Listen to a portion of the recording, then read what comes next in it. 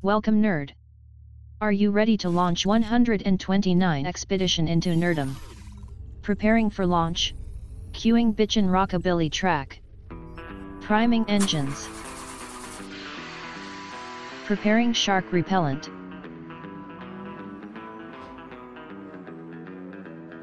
Unencrypting files for comics, TV, movies, wrestling. Launching ANS in 3, 2, 1. Hey, this is Christian. Hey, this is David. And this is the Amazing Nerd Show. Christian, I'm giving the show a giant pat on the back right now.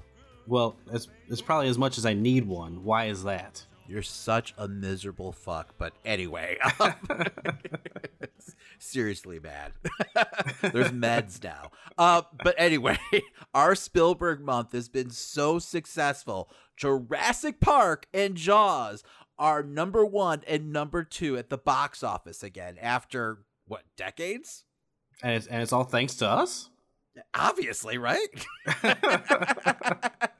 We rocket strapped those movies to number 1, damn it. It's all thanks to you guys, the fans. You know. Little Stevie Spielberg needed a boost from the nerds. I don't think Spielberg even knows who we are. No, the fact that we would think that he knows who we are is ridiculous. So crazy enough, Jurassic Park made like $517,000 and Jaws made like $516,000. Like they were playing at like a couple hundred theaters, mostly drive-ins, I believe. But yeah, no. So Box Office Mojo and like other sites like that aren't reporting those numbers. I guess maybe because they're just like re-releases or whatever. But yeah, no, they're number 1 and number 2 at the box office, which is just crazy to think. It's all a conspiracy so that they don't have to pay us our cut. Yes. I'm sure they have a clue who we are. All right, well, moving on. In episode 126 of our show, we participated in the podcast Blackout and listed out some of the many victims of police brutality and hate crimes. Victims like Breonna Taylor and George Floyd. We wanted to take a moment in this episode to reiterate that Black Lives Matter. It is important now more than ever to make your voices heard against racism and social injustices. If you're looking for more ways to help, listed in episode 126 are many different resources in our show notes. Before we move on, make sure to subscribe to us on Apple Podcasts or your favorite podcast platform. And while you're at it, give us a 5-star review if you like the show. And if you DM us a screenshot, not only will we read it on the show, but we'll send you some nerd swag. Let's get into the news. Every week we collect the biggest headlines and rumors in nerdom. We're not mild-mannered reporters, we're mere podcasters with opinions. All right, starting off this week, Michael Keaton in talks to play Batman in Ezra Miller's Flashpoint movie. Holy shit, this is fucking crazy, right? Exactly.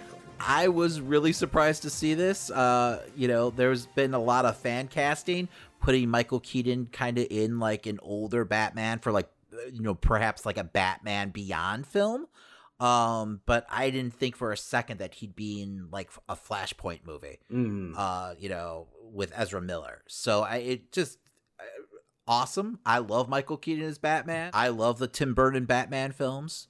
I believe they both made me the nerd I am today. So, but yeah, this is kind of bizarre. I don't know how it's going to work. At first I thought he'd be playing maybe like Thomas Wayne, but reports are that's not the case. He's just going to be playing an older version of Batman. I guess Jeffrey Dean Morgan is still on track to be portraying Thomas Wayne in this movie. So I don't know. It's an interesting choice. And maybe we will eventually get Batman Beyond.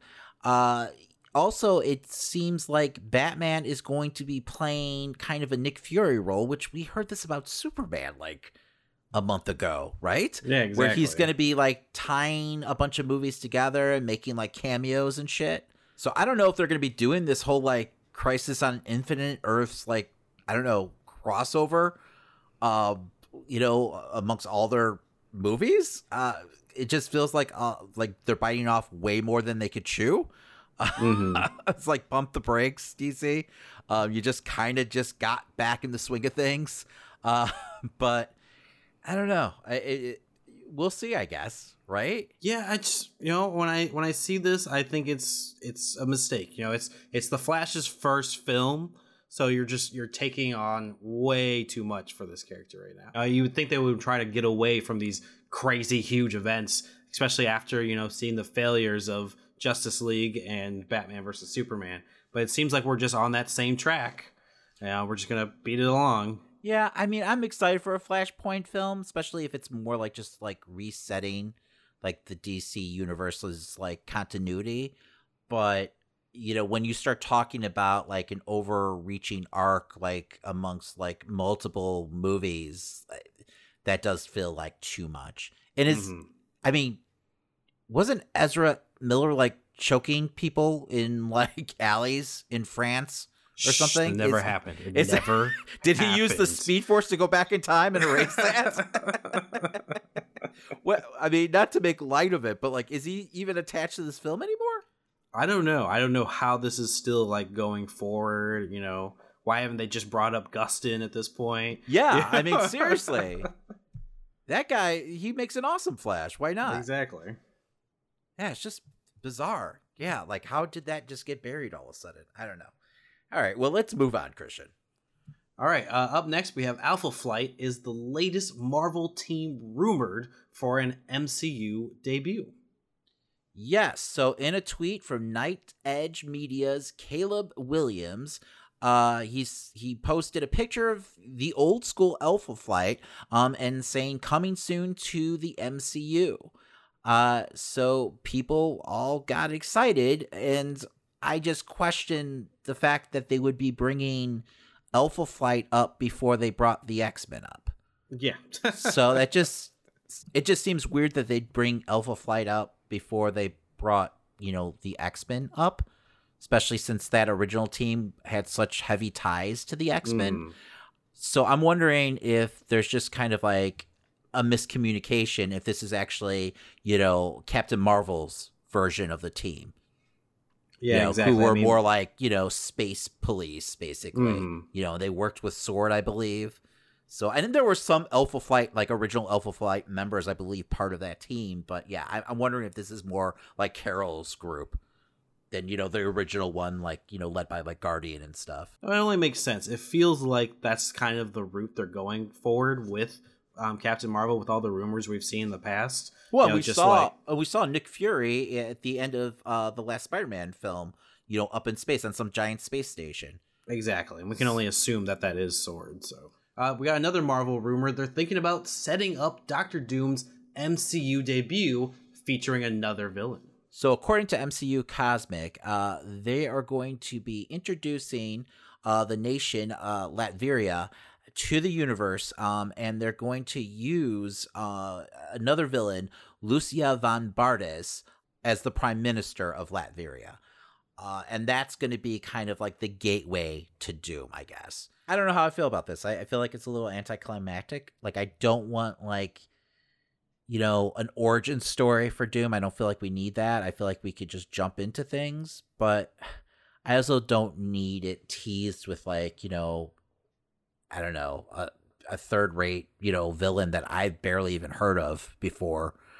I hear what you're saying. Doing like a glorified cameo that no one's even going to truly understand. I mean, I guess in the comics, she like overthrew Doom and took over Latveria at one point. I doubt they're going that route though.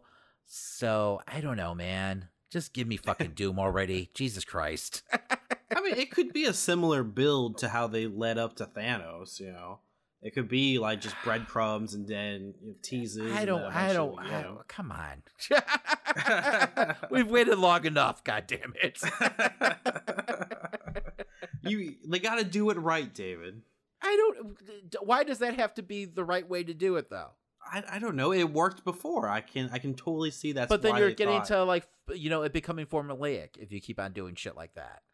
So I just give me Doom. Okay. I'm done waiting, Christian.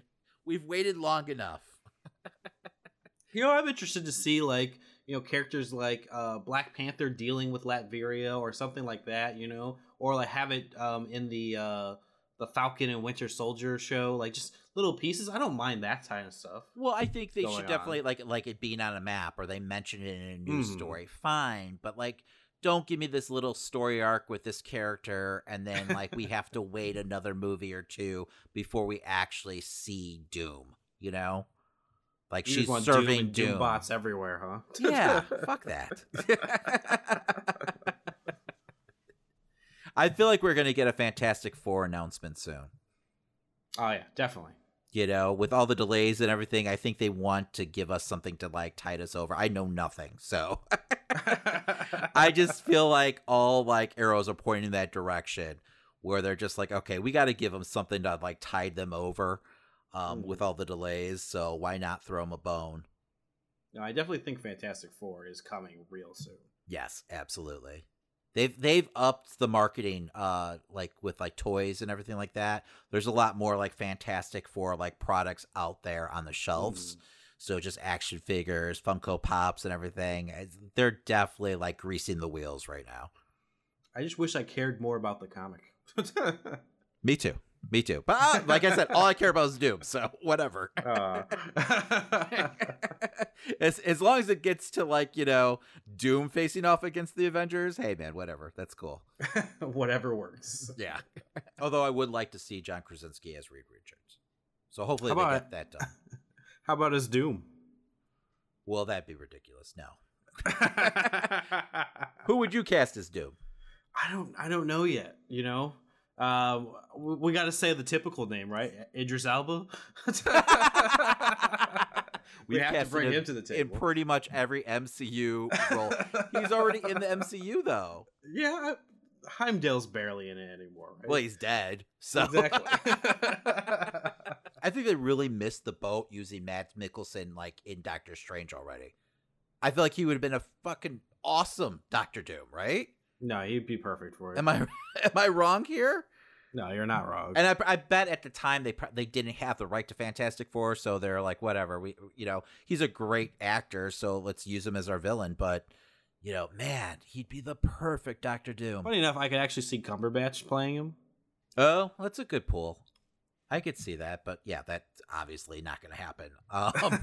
Christian, you know who loves to wear a mask? Who? Tom Hardy. He's too busy being Venom, man. We also cast Tom Hardy and everything, right? Yes. We're not even sure if Venom is in like the MCU like universe, like if that's going to cross over. So they're trying. They could still use him. Hard. He's wearing a mask. It doesn't matter. You don't really ever get to see Doom's face. He could do an accent. It would work. He'd love that shit. He loves a mask, Christian. I do feel like they will go with an unmasked version of Doom at some point. Why? Why would they do that? It's just what happens. No. They always knock off the mask at some... for a split second or something. Okay, I thought you meant like for a movie or something. I was like, that's awful. I hope not. Well, the first Fantastic Four had a completely unmasked Doom for most of the movie. But that was like an origin story. That was before he was like, fully Dr. Doom, if you will. I guess, but even the second one had an unmasked Doom. Did it? Yes, he goes to the planet. No one remembers that movie, and they're both awful. So who cares? I remember that movie because it was fucking horrible. Yeah, what's your point? those are two awful movies. So do the I'm pretty sure Kevin Feige is smart enough to do the opposite of what those movies did. He might be too busy. Who knows? Anyway, in Feige we trust. All right, fine. Before we move on, this is a word from our sponsor, Manscaped. Flowers are blooming, the grass is growing, and it's time to mow your lawn. Thanks to our sponsor, Manscaped, you can now trim your hedges below the belt safely and efficiently. We're talking about ball trimmers, man. Manscaped is here to make sure your balls are smooth and smelling nice. After all, it's time for some spring cleaning. Christian, ball hygiene is important. No one wants to feel like their testicles been training on Dagobah all day long. That's why I was super excited when my wife got me Manscaped's Perfect Package 3.0 last anniversary. My little Yodas have never been happier. Manscaped is the only men's brand dedicated to below-the-waist grooming. They have forever changed the grooming game with their Perfect Package 3.0. I'm talking precision engineered tools for your family jewels. The Perfect Package 3.0 kit comes with the Essential Lawnmower 3.0 waterproof cordless body trimmer and tons of other liquid formulations to round out your manscaping routine. This third generation trimmer features cutting edge ceramic blades to reduce manscaping accidents. Millions of balls are about to go nick free thanks to Manscaped's advanced skin safe technology. Manscaped obsesses over technology to provide you the best tools for your grooming experience. And they only use the best ingredients in their formulations. It's science. Inside the Perfect Package, you'll also find the Manscaped Crop Preserver, an anti-chafing ball deodorant, and moisturizer. It's starting to get hot outside, and this is crucial so your balls stop sticking to your leg. And as a treat, you'll find the Crop Reviver, which will keep your balls smelling fresh, just like spring flowers. Subscribe to the Perfect Package and get a new replacement blade refill for your lawnmower trimmer delivered to your door every 3 months, making sure your trimmer always stays hygienic and clean. For a limited time, subscribers get 2 free gifts: the Shed Travel Bag, a $39 value, and the patented high-performance reduced chafing Manscaped Boxer Briefs. This is the perfect package for your perfect package. Get 20% off plus free shipping when you go to manscaped.com/nerdshow.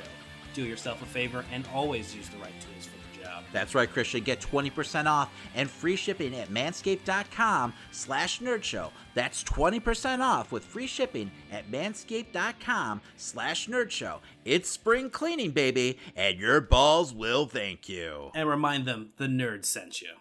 All right, Christian, it's that time again. What time is it, David? It's time for Christian's Corner. All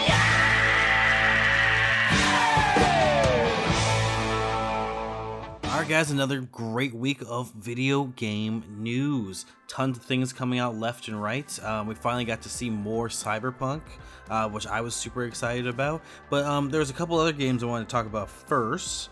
The first one being Halo Infinite. Finally had a little teaser trailer. Kind of gave us a glimpse of what could possibly be the main villains, which is the group called the Banished. Now, if you don't know what the Banished are, they're a group of grunts and elites that are a splinter faction of the Covenant. They're mostly featured in Halo Wars 2, and it'd be interesting to see like if those top-down RTSs actually like create a story that affects the main game. Is that something that you guys would be interested in seeing? Because I wasn't a big fan of Halo Wars. It wasn't a very fun game for me. But I mean, a lot of people do enjoy it, and it does get to play with the lore some more. I'm interested in fighting grunts and elites all over again. It seems like the easiest way to bring back that enemy class in the fucking main game. So why not? Why not use the Banished? It makes perfect sense to me. Also, Pokemon had a game announcement this week. Pokemon Unite, which is a fucking MOBA. Fans immediately were outraged because this is not what they were expecting. From the ad, it felt like it was going to be kind of like maybe Switch battles, like kind of like a Pokemon Go with your Switch. But then they quickly showed that it was a 5-on-5 MOBA. Which is just kind of like out of the box for a Pokemon game. I'm not really into Pokemon as much as others. I've said this multiple times on the show, so this shouldn't be a shock. But I haven't played Pokemon since probably I was 8. Good old Gold and Silver and all that junk.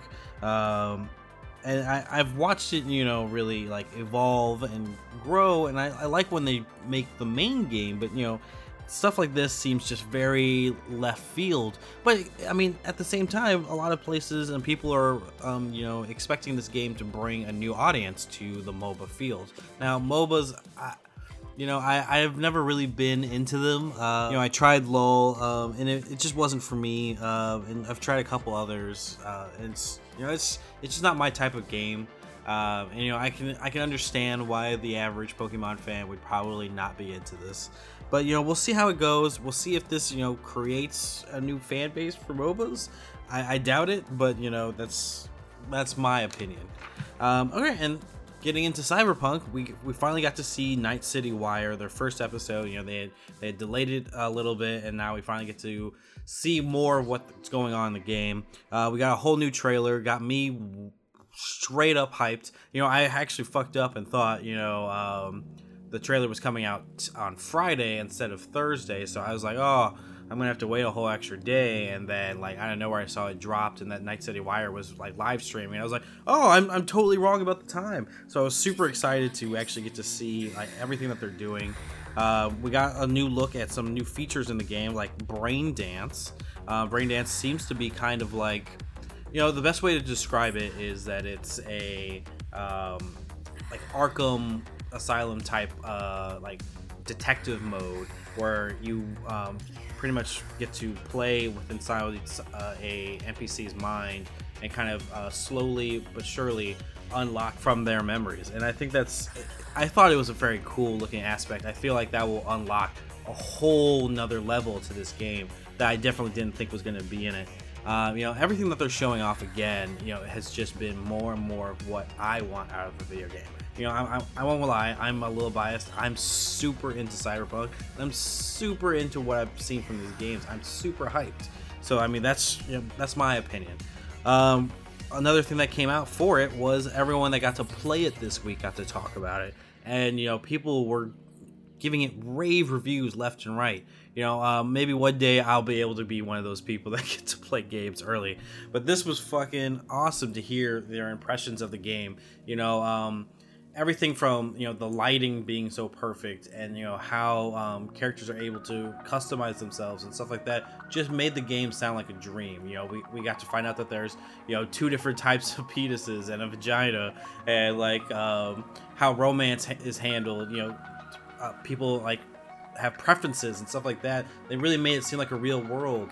The game, one of those things like with GTA, when you're up high in the sky, they put little lights where cars would be. Well, in this, and then when you come down, those lights are actually gone and there's no car there. In this, everything's there. Everything is real and real time and stuff like that, and it's crazy to think.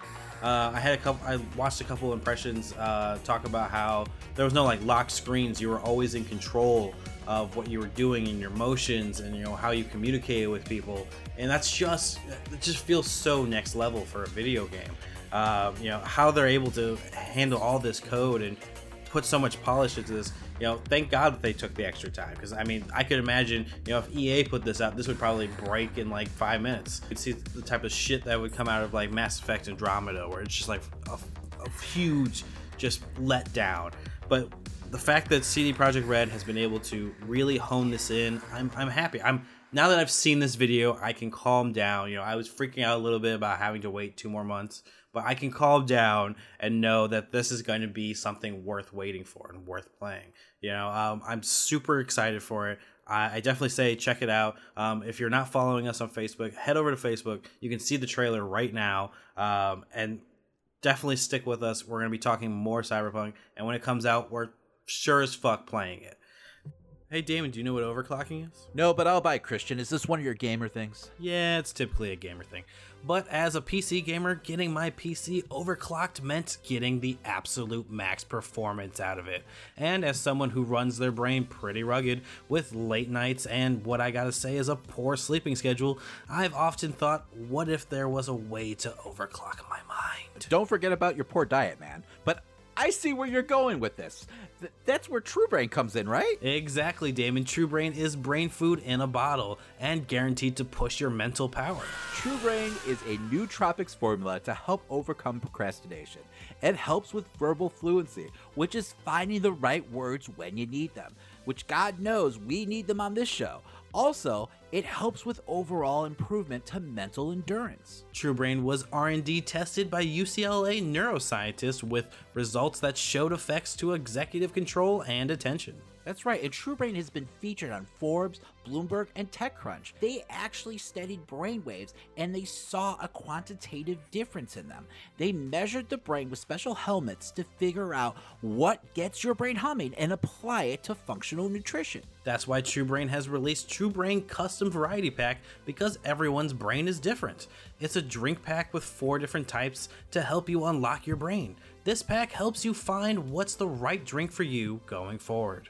This smart product also comes in smart packaging. I really love the fact that it's in recyclable paper bottles. It's time for our listeners to boost their brain. That's why we're partnering up with TrueBrain to get you 20% off your purchase of TrueBrain's custom variety pack. Simply add our coupon code NERDSHOW at checkout. That's right, guys. Get 20% off your purchase of TrueBrain's custom variety pack when you use the coupon code NERDSHOW and find out the best way to unlock your mind. Get a burst of brain power and give the finger to procrastination with TrueBrain. And let them know the nerds sent you. All right, Damon, you saw a movie this week. That's right. I saw the horror film You Should Have Left. And now, our feature presentation. Alert: potential spoilers ahead. Please navigate the show with caution. You have been warned. The house chose me. He must be guilty of something. People have always stayed in that house. Some don't leave. Wake up! It's a dream! The right ones usually find the place. Or maybe it's the other way around. The place finds them. A former banker, his actress wife, and their spirited daughter book a vacation at an isolated modern home in the Welsh countryside, where nothing is quite as it seems. This was directed by David Koepp, and also written by David Koepp and Daniel Kelman, and it stars Kevin Bacon and Amanda Seyfried. Let's hear what this movie's about, David. So I was excited when I first saw this trailer. It looked like a super interesting psychological horror film. But I was more so excited, honestly, after I found out it was the reteaming of Kevin Bacon and David Koepp. I'm a big fan of Stir of Echoes. Kevin Bacon's a super talented actor, and David Koepp is a phenomenal screenwriter. I mean, he's worked on Spider-Man, The Mummy, let's not forget Spielberg films like Jurassic Park and War of the Worlds. So, like, with all that talent behind this film and a proven track record, what could possibly go wrong? Well, the answer, unfortunately, is just about everything. So, okay, we meet up with Kevin Bacon's character. He's an accused murderer. You know, they think he murdered his wife, but he's found not guilty in a very high-profile case. Public opinion is, though, that he did it, and he got away with it. You know, when we do, like, officially meet up with him, he's remarried to an actress, and they now have a young child. You know, everything I just talked about, by the way, we find out just through a conversation between the mother and the child. But anyway, so Bacon, like, decides to take his family on vacation when just the public perception starts to get to him. He decides to go to this isolated rental home on the Welsh countryside, because why not? And of course, like, once they spend the night, you know, they can tell something's off in the house, and their vacation and their lives, of course, start to unravel. Now, I'm a fan, first of all, of films that take their time to tell their story. I love the slow burn approach. But this movie, at least for the first hour, and it's only an hour and a half long, is like watching paint dry. I mean, the whole point of a slow burn film is it gives you time to get to know your characters and invest into the story. And also, like, for a horror film, it's to, like, build suspense. All these things are done to get you to care. But by the end of the first hour, you could just give two shits about this family. And it's because we get to know nothing about them and their personalities.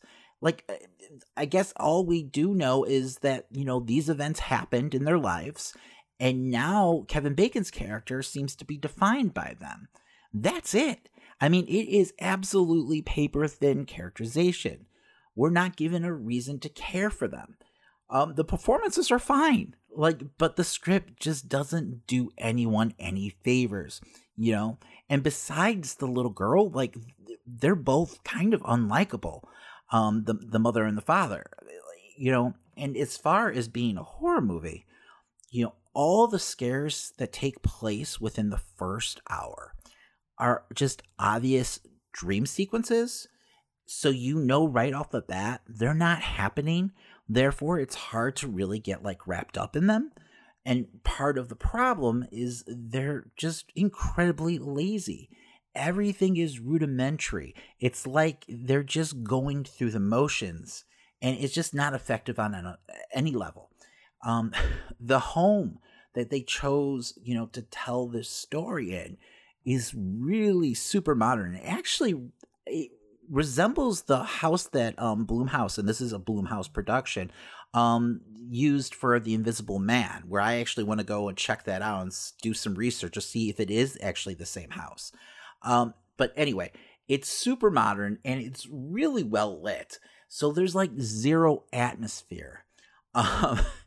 So this strange house that, has a little bit of a mystery behind it, because it's just impossibly large on the inside compared to the outside. And there's all these weird rooms that just seem to pop up randomly. This weird house is just bogged down by this bad soap opera in the first hour, this family drama where once again you just don't care. And finally, when this movie does start to get interesting and you get deeper into the mystery, you're an hour and 10 minutes into the movie and it's basically over. I mean, there's a glimmer of an interesting premise, but it's far too late. I know we said spoilers at the top of this review, but spoilers once again. There's this old man character who was in some of Kevin Bacon's dreams, who I guess is supposed to be the builder of this house. And we find out that he's kind of, I guess, capturing souls in this house, souls of the guilty. I don't know. It's kind of a cool, idea, but, give me more of that. We get all that in the last 2 minutes of the film. So it really does nothing for you except just kind of wish for that film. We got to sit through that film instead of, what we got in the hour and a half, that just felt like a waste of time. So yeah, this movie was absolutely disappointing.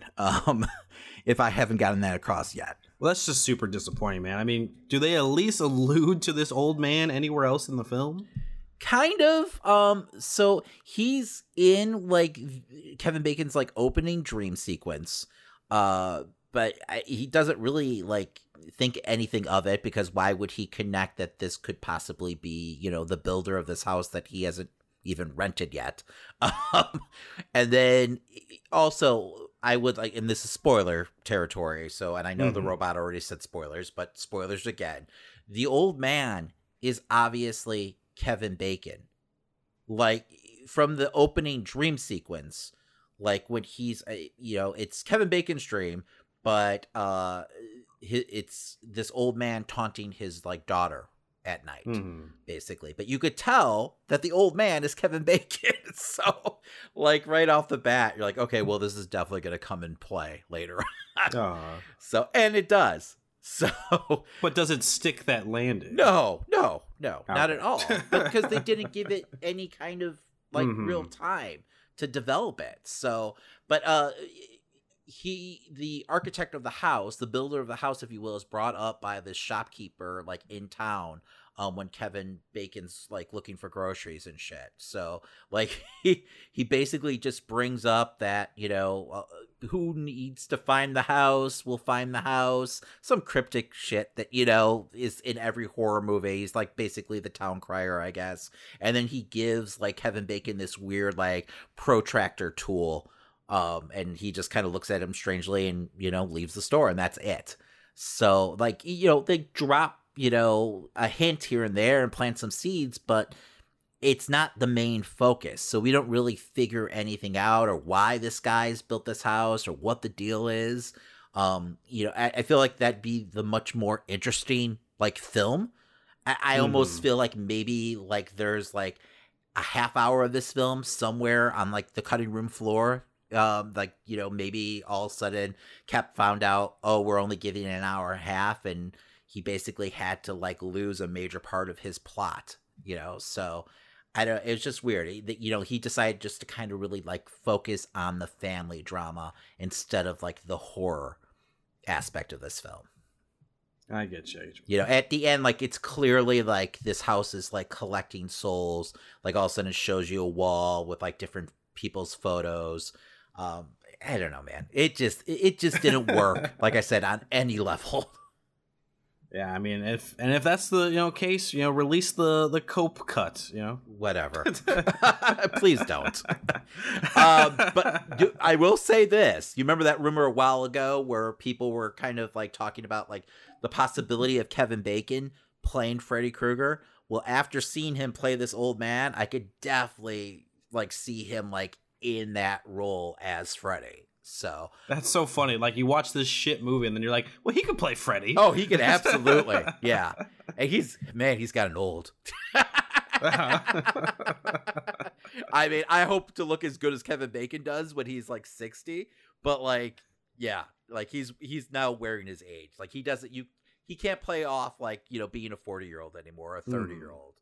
So it would look ridiculous if he goes and does the dance scene now. Like, just him playing Amanda Seyfried's like husband, it just didn't make any sense. Like, they had no dynamic, and it didn't fit because like there's such a giant age difference between the two, and I hate to each their own, but you know, like, he literally could be playing her father.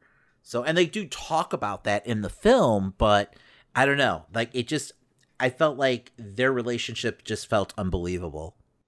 All right, well, if you had to give this movie a grade, what would it be?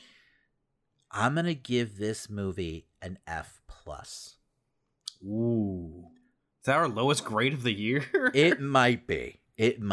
The only reason I'm giving it a plus is because I think all the actors did a fine job in their performances. But otherwise, yeah, this did nothing for me. Ouch. Well, yeah, don't check out this movie. Yeah, like, I don't know, Blumhouse, whatever. They, like, were on, like, a streak, it seemed like, for a while, but not so much this year. You know, they've put out some fucking, you know, pretty disappointing films, so I don't know. Looking at you, Fantasy Island. Yeah, right? Was it Black Christmas? Oh, yeah, Black Christmas also. Yes. Invisible Man was good, though. Yes, I agree. And I hope that we can get more Invisible Man quality films, but we're just seeing shit from them. It seems like they have a formula, and I don't know. They need to get outside of the box. Truth or Dare. That was another one. Truth or Dare. Oh, Truth or Dare was shit. Yes. All right, it's time to put a bow on our artist spotlight for this month. Christian, when I think summer blockbusters. And when I think summer blockbusters, I think Steven Spielberg. This month, we're getting in the summertime mood by talking all our favorite Spielberg summer blockbusters. Tune in every week as we discuss our favorite classics throughout the years. And to help us celebrate all things Spielberg, we've got an amazing giveaway. That's right, Spielberg fans, rejoice. It's the anniversary of Jaws, and available now is Jaws 45th Anniversary Limited Edition. And our lucky listeners have a chance to enter our giveaway. Legendary filmmaker Steven Spielberg's cinematic masterpiece comes to 4K Ultra HD for the very first time. Includes over 3 hours of bonus content from his first ever summer blockbuster film, the winner of 3 Academy Awards, including Best Original Score.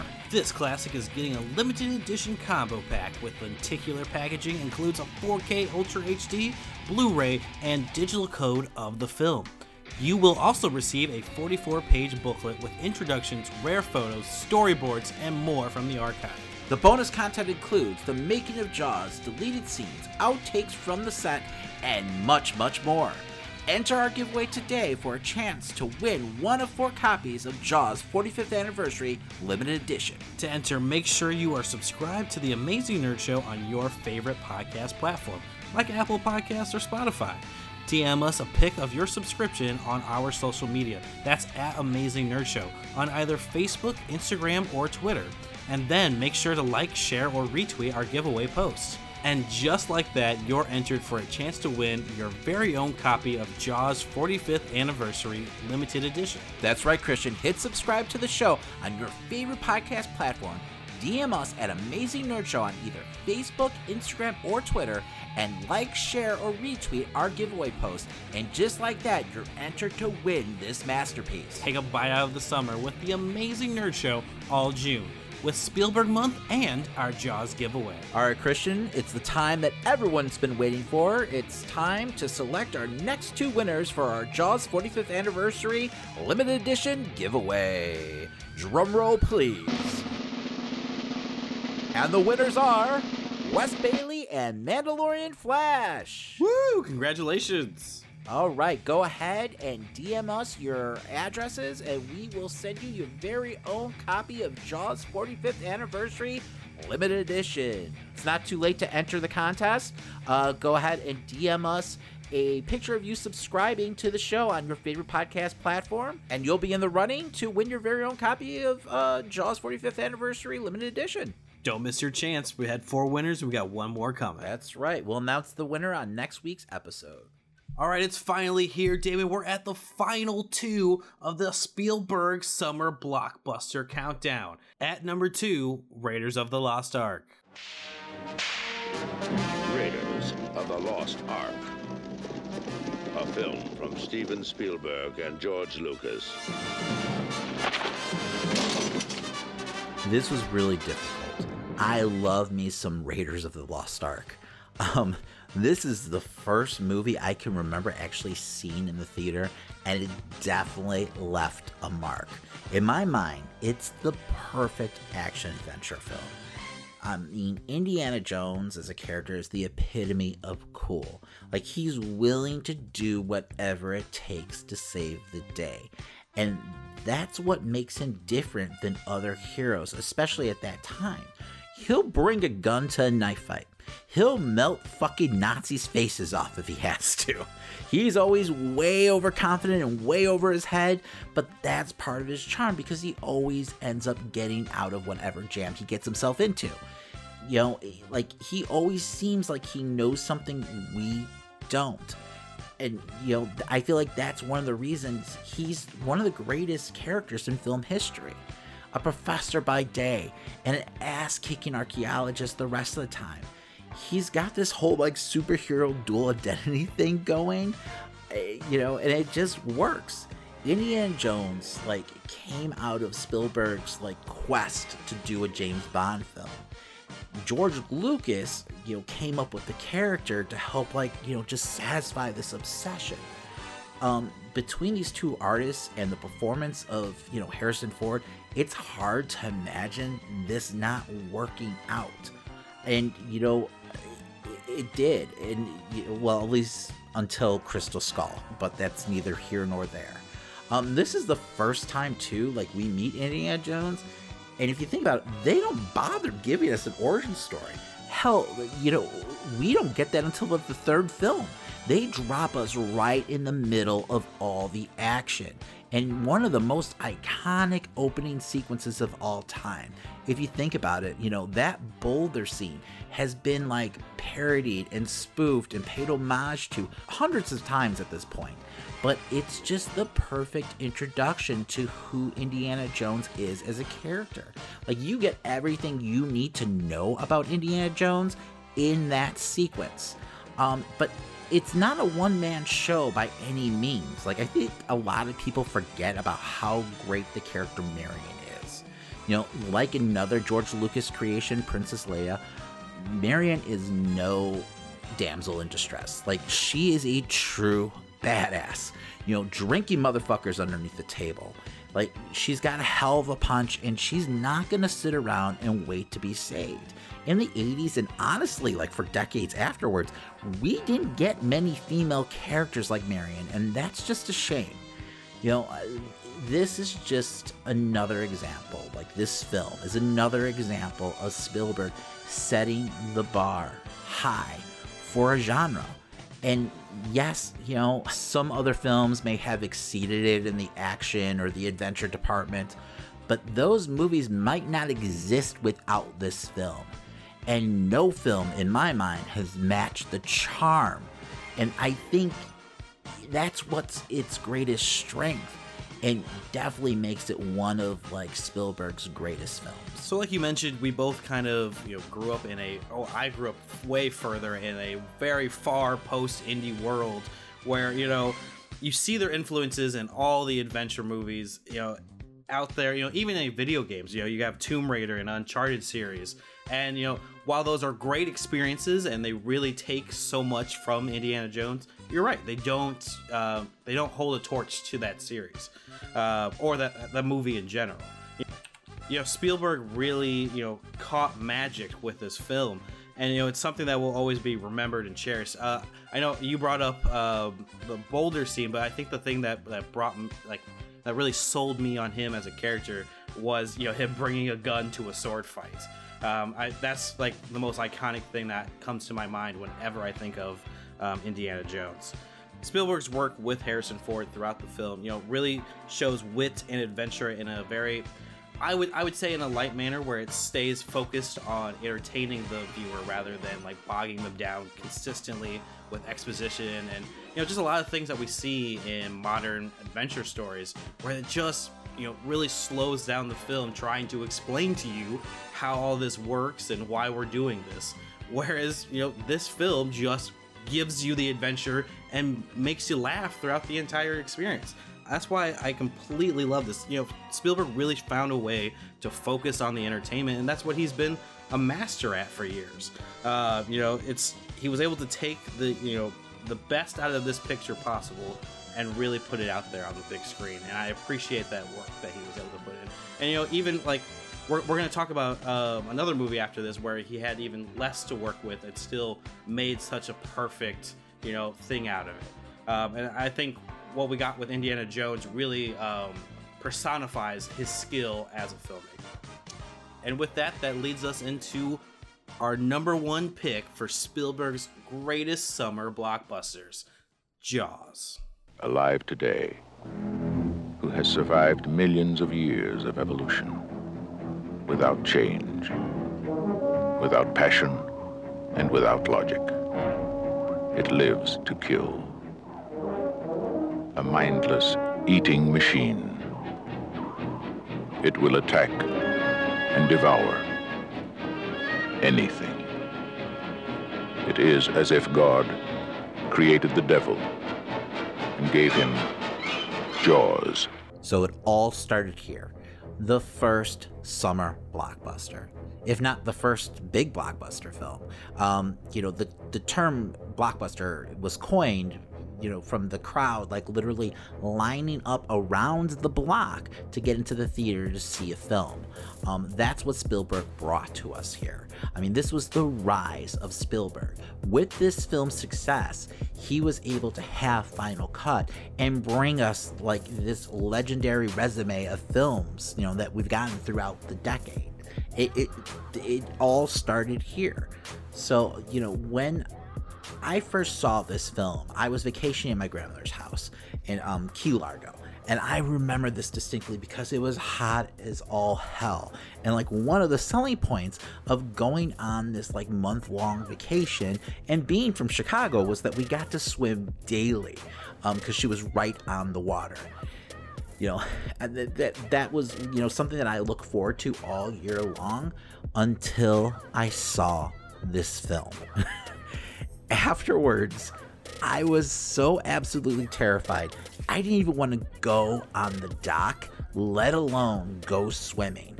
When I eventually got back into the water, and it took a couple days, I never truly felt safe the rest of the vacation.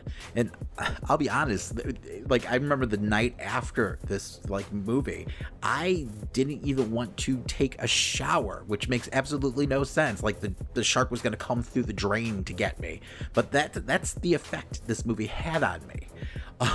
What Spielberg crafted with Jaws was just a master class in suspense. he starts off the film with the introduction of the shark, and we witness the horror that Jaws is capable of in the opening scene without seeing anything. This is all designed to just let you know right off the bat, no one is safe. And like not being able to see the shark effectively lets Spielberg tap into the theater of the mind. I mean, once again, less is more. What we come up with in our own imagination is always going to be just as scary, if not more so, than what he can show us. That, and it keeps us effectively on the edge of our seats throughout the entire film until the end, where like it just crescendos like in tension, you know, and we finally get to see Jaws in its full glory. But like, once again, necessity is the mother of all invention. Like, we all know the story behind Bruce the Shark, you know, nicknamed after Spielberg's lawyer. This shark, this mechanical shark, it didn't fucking work. And Spielberg, you know, feared for the film after this. Like, he didn't know if they were going to be able to go on. So Spielberg had to improvise.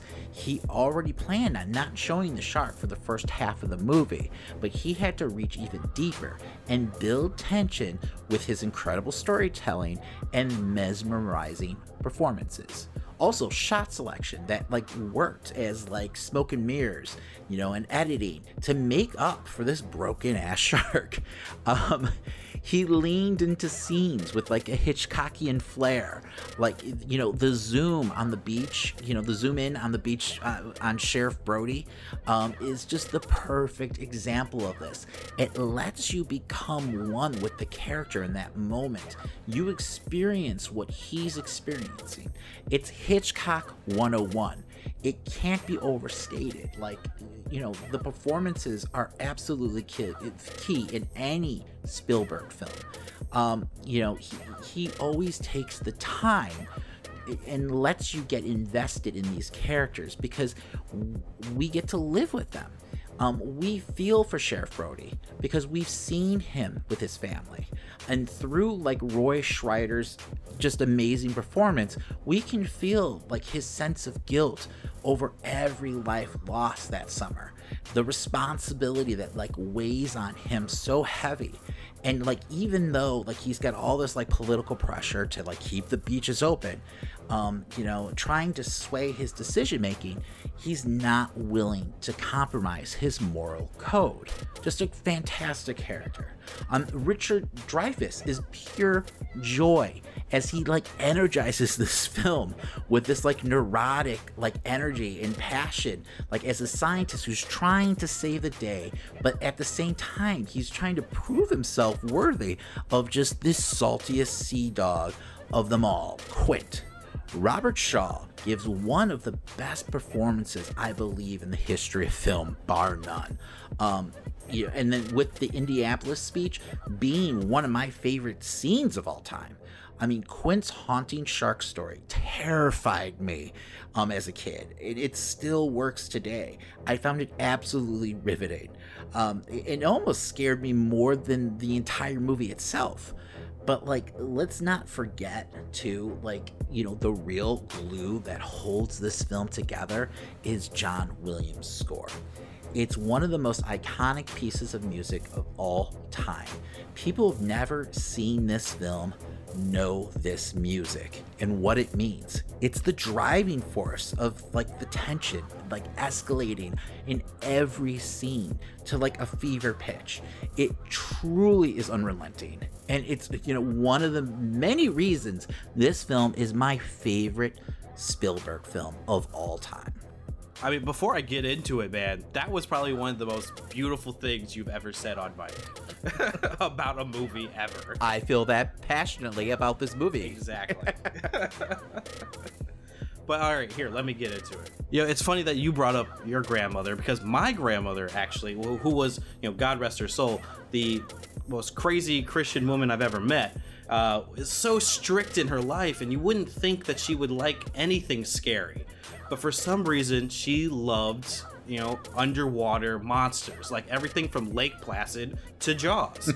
And, you know, that was kind of like my experience. Me and her would like watch this movie almost every time I would come to visit, that and Lake Placid.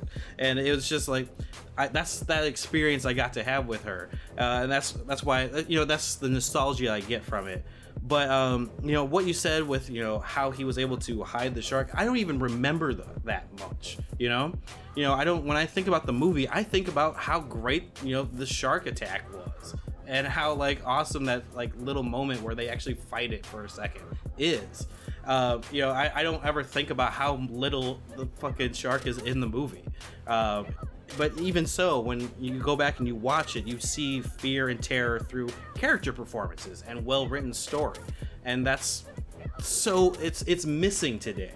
There's so much more focus on spectacle rather than actually just getting out these great performances and great it just starts on the page, David. It starts with a fucking script, and you just don't see it that much anymore with horror. I mean, I grew up with fucking Saw. That's mostly spectacle. After the first one, it's fucking just, hey, what kind of limbs can we cut off in this movie? There's not enough suspense and stuff with horror, and that's something we talk about with Halloween and all these other horror films. And just what Spielberg was able to do with so little shark in a shark movie is so fucking impressive. What's even more disappointing is that directors that took the Jaws name decided to just get rid of most of that idea of built suspense and horror and fucking just went for that spectacle of a giant shark attacking people. I don't know if you've seen them, man, but these are some shit movies. Jaws 3D, if you need something to laugh at, man, that's the film to watch.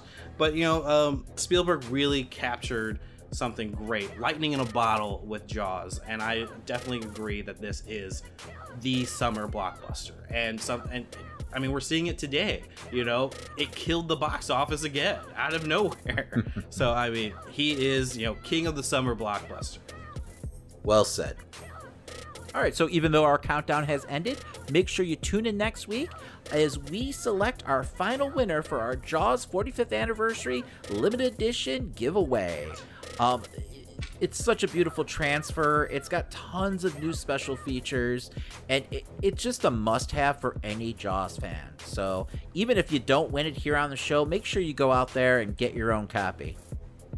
All right, but before we head out, make sure to head over to DramaCityProductions.com, where you can hear us and plenty of other great podcasts. That's right, and if you're listening to us on your favorite podcast platform, make sure you subscribe, rate, and give us a 5-star review. Yeah, it definitely helps an independent podcast like us keep on going. And you know what? If you like any of the stories that we talked about this episode, make sure you go ahead and follow us on Facebook, Instagram, Twitter, and see the full versions of these articles, plus a whole lot more. Yeah, you can follow us at Amazing Nerd Show. That's your nerd hub for all things pop culture. And if you're looking to further support the show, go ahead and buy some merch over at TeePublic. They have shirts, they have sweatshirts, I think they have mugs, bumper stickers, the works, man. Absolutely. And you can also head over to ProWrestlingTees.com and find our merch there as well. Yeah, while you're at it, go ahead and pick up your favorite wrestler's t-shirt. All right, tune in next week. We're going to be talking AEW's Fyter Fest and a whole lot more. And don't forget to DM us a picture of you subscribing to our podcast on your favorite podcast platform so that you can be entered into the 45th anniversary limited edition Jaws giveaway. That's right. One last lucky winner will be chosen. So tune in. Yep. Well, my name's Christian. And my name's Damon. And that's the Amazing Nerd Show. Show me the way to go home. I'm tired and I want to go to bed. I had a little drink about an hour ago and I got it right to my head. Wherever I'm near, on land or sea or foam, you can always